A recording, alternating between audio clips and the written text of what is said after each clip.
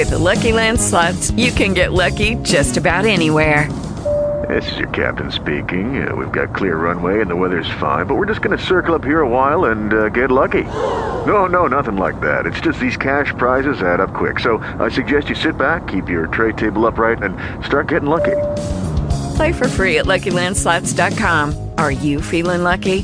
No purchase necessary. Void where prohibited by law. 18 plus terms and conditions apply. See website for details. Hello, it is Ryan, and we could all use an extra bright spot in our day, couldn't we? Just to make up for things like sitting in traffic, doing the dishes, counting your steps, all the mundane stuff. That is why I'm such a big fan of Chumba Casino. Chumba Casino has all your favorite social casino-style games that you can play for free anytime, anywhere with daily bonuses. That should brighten your day a little. Actually, a lot. So sign up now at ChumbaCasino.com. That's ChumbaCasino.com. No purchase necessary. VGW Group. Void where prohibited by law. See terms and conditions. 18 plus. In clerkly craft, from her childhood, so she bewitched that son of mine to a calf, and my handmaid, his mother, to a heifer, and made them over to the herdsman's care.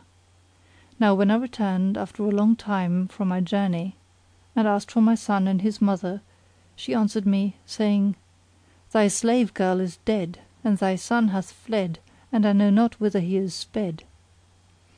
So I remained for a whole year with grieving heart and streaming eyes, until the time came for the great festival of Allah. Then sent I to my herdsman, bidding him choose for me a fat heifer, and he brought me one which was the damsel, my handmaid, whom this gazelle had ensorcelled. I tucked up my sleeves and skirt, and taking a knife, proceeded to cut her throat, but she lowed aloud and wept bitter tears. Thereat I marvelled and pity seized me, and I held my hand, saying to the herd, Bring me other than this. Then cried my cousin, Slay her, for I have not a fatter nor a fairer. Once more I went forward to sacrifice her, but she again lowed aloud, upon which in ruth I refrained, and commanded the herdsman to slay her and flay her. He killed her and skinned her, but found in her neither fat nor flesh, only hide and bone, and I repented when penitence availed me naught. I gave her to the herdsman and said to him, Fetch me a fat calf. So he brought my son ensorcelled.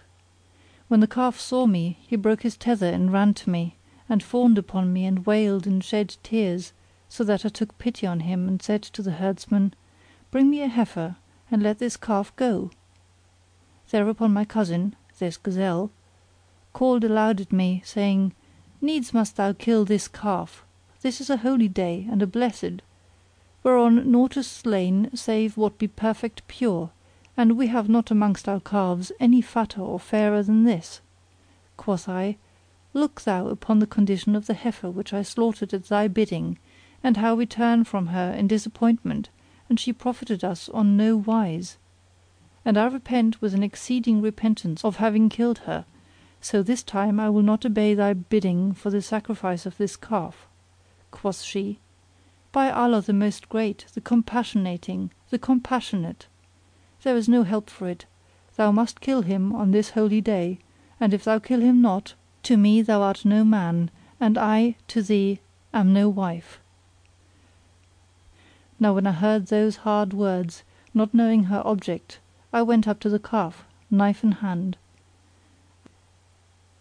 And Shahrazad perceived the dawn of day and ceased to say her permitted say. Then quoth her sister to her, How fair is thy tale, and how grateful, and how sweet and how tasteful!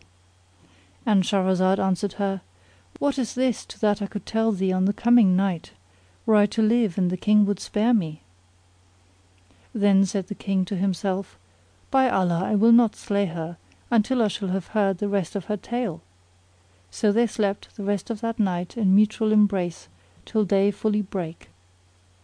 Then the King went forth to his audience hall, and the Wazir went up with his daughter's shroud under his arm. The King issued his orders and promoted this and deposed that until the end of the day, and he told the Wazir no whit of what had happened.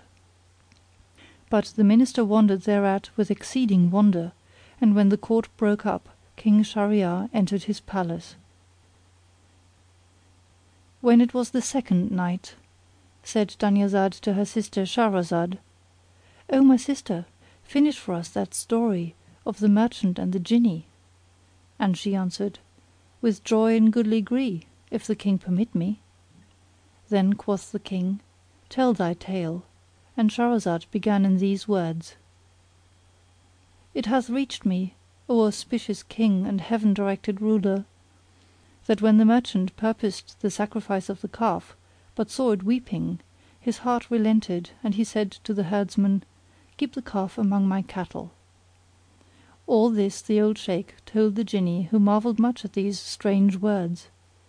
Then the owner of the gazelle continued, "O Lord of the Kings of the Jann, this much took place and my uncle's daughter, this gazelle, looked on and saw it, and said, Butcher me this calf, for surely it is a fat one.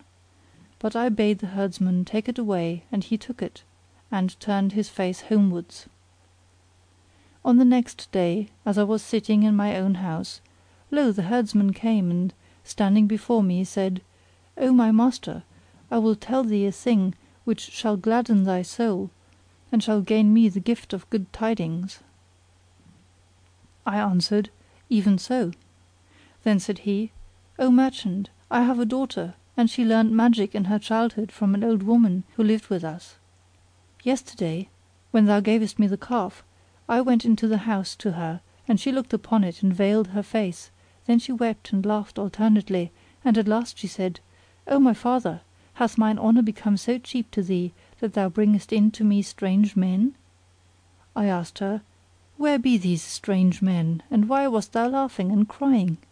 And she answered, Of a truth this calf which is with thee is the son of our master, the merchant, but he is ensorcelled by his stepdame who bewitched both him and his mother. Such is the cause of my laughing. Now the reason of his weeping is his mother, for that his father slew her unawares. Then I marvelled at this with exceeding marvel and hardly made sure that day had dawned before I came to tell thee. When I heard, O Jinni, my herdsman's words, I went out with him, and I was drunken without wine from the excess of joy and gladness which came upon me, until I reached his house.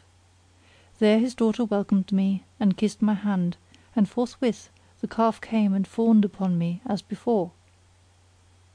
Quoth I to the herdsman's daughter, Is this true that thou sayest of this calf? Quoth she, Yea, O my master, he is thy son, the very core of thy heart. I rejoiced and said to her, O maiden, if thou wilt release him, thine shall be whatever cattle and property of mine are under thy father's hand. She smiled and answered, O my master, I have no greed for the goods, nor will I take them save on two conditions.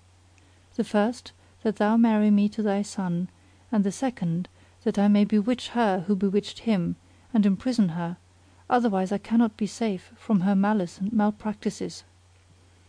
Now when I heard, O Jinni, these, the words of the herdsman's daughter, I replied, Beside what thou askest, all the cattle and the household stuff in thy father's charge are thine, and as for the daughter of my uncle, her blood is lawful to thee.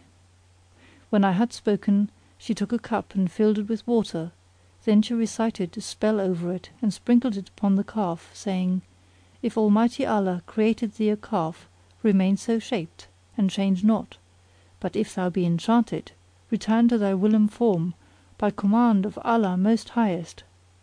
And lo! he trembled and became a man. Then I fell on his neck and said, Allah upon thee, tell me all that the daughter of my uncle did by thee and by thy mother.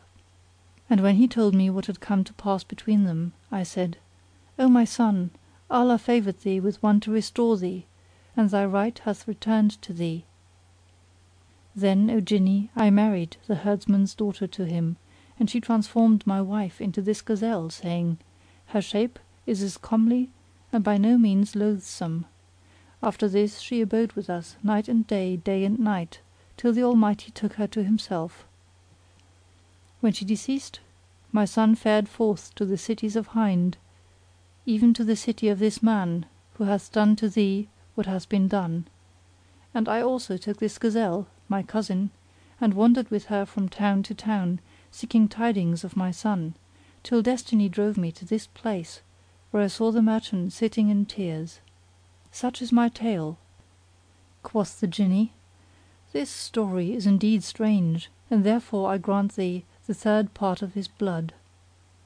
Thereupon the second old man, who owned the two greyhounds, came up and said, "O Jinni, if I recount to thee what befell me from my brothers, these two hounds, and thou see that it is a tale even more wondrous and marvellous than what thou hast heard, wilt thou grant me also the third of this man's blood?"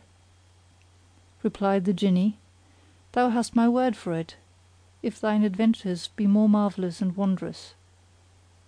Thereupon he thus began the second Shaykh's story. End of Section 2 of the Book of 1000 Nights and a Night. Recorded by Gesine in January 2008.